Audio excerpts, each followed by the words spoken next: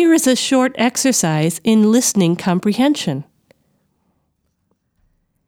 Es gibt 5 Leute in der Familie Kautz. Der Vater heißt Klaus und die Mutter heißt Christine. Die Kinder heißen Caroline, Konrad und Marie Kautz. Konrad ist verheiratet. Seine Frau heißt Margarete. Konrad und Margarete haben 3 Kinder. Caroline und Marie sind nicht verheiratet.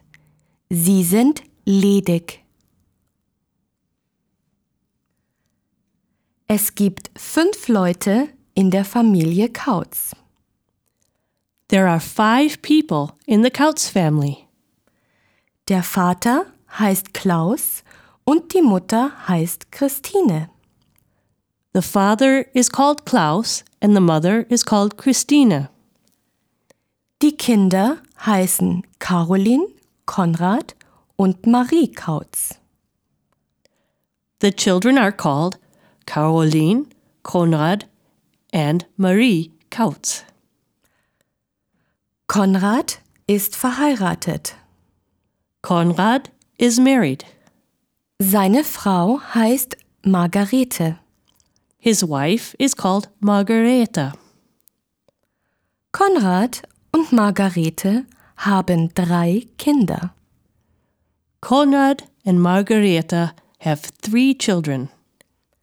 Caroline und Marie sind nicht verheiratet. Caroline and Marie are not married. Sie sind ledig. They are single. Now you will hear the story again. There will be a pause for you to repeat the German sentence if you want to. Es gibt 5 Leute in der Familie Kautz.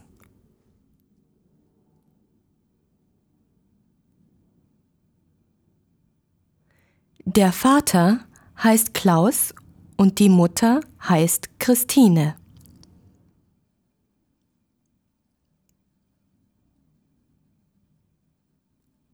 Die Kinder heißen Caroline, Konrad und Marie Kautz.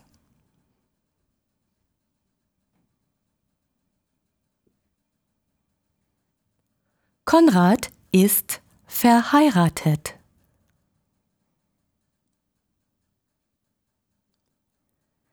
Seine Frau heißt Margarete.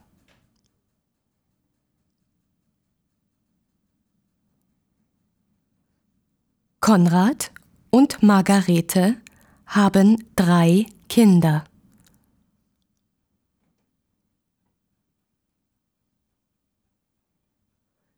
Caroline und Marie sind nicht verheiratet.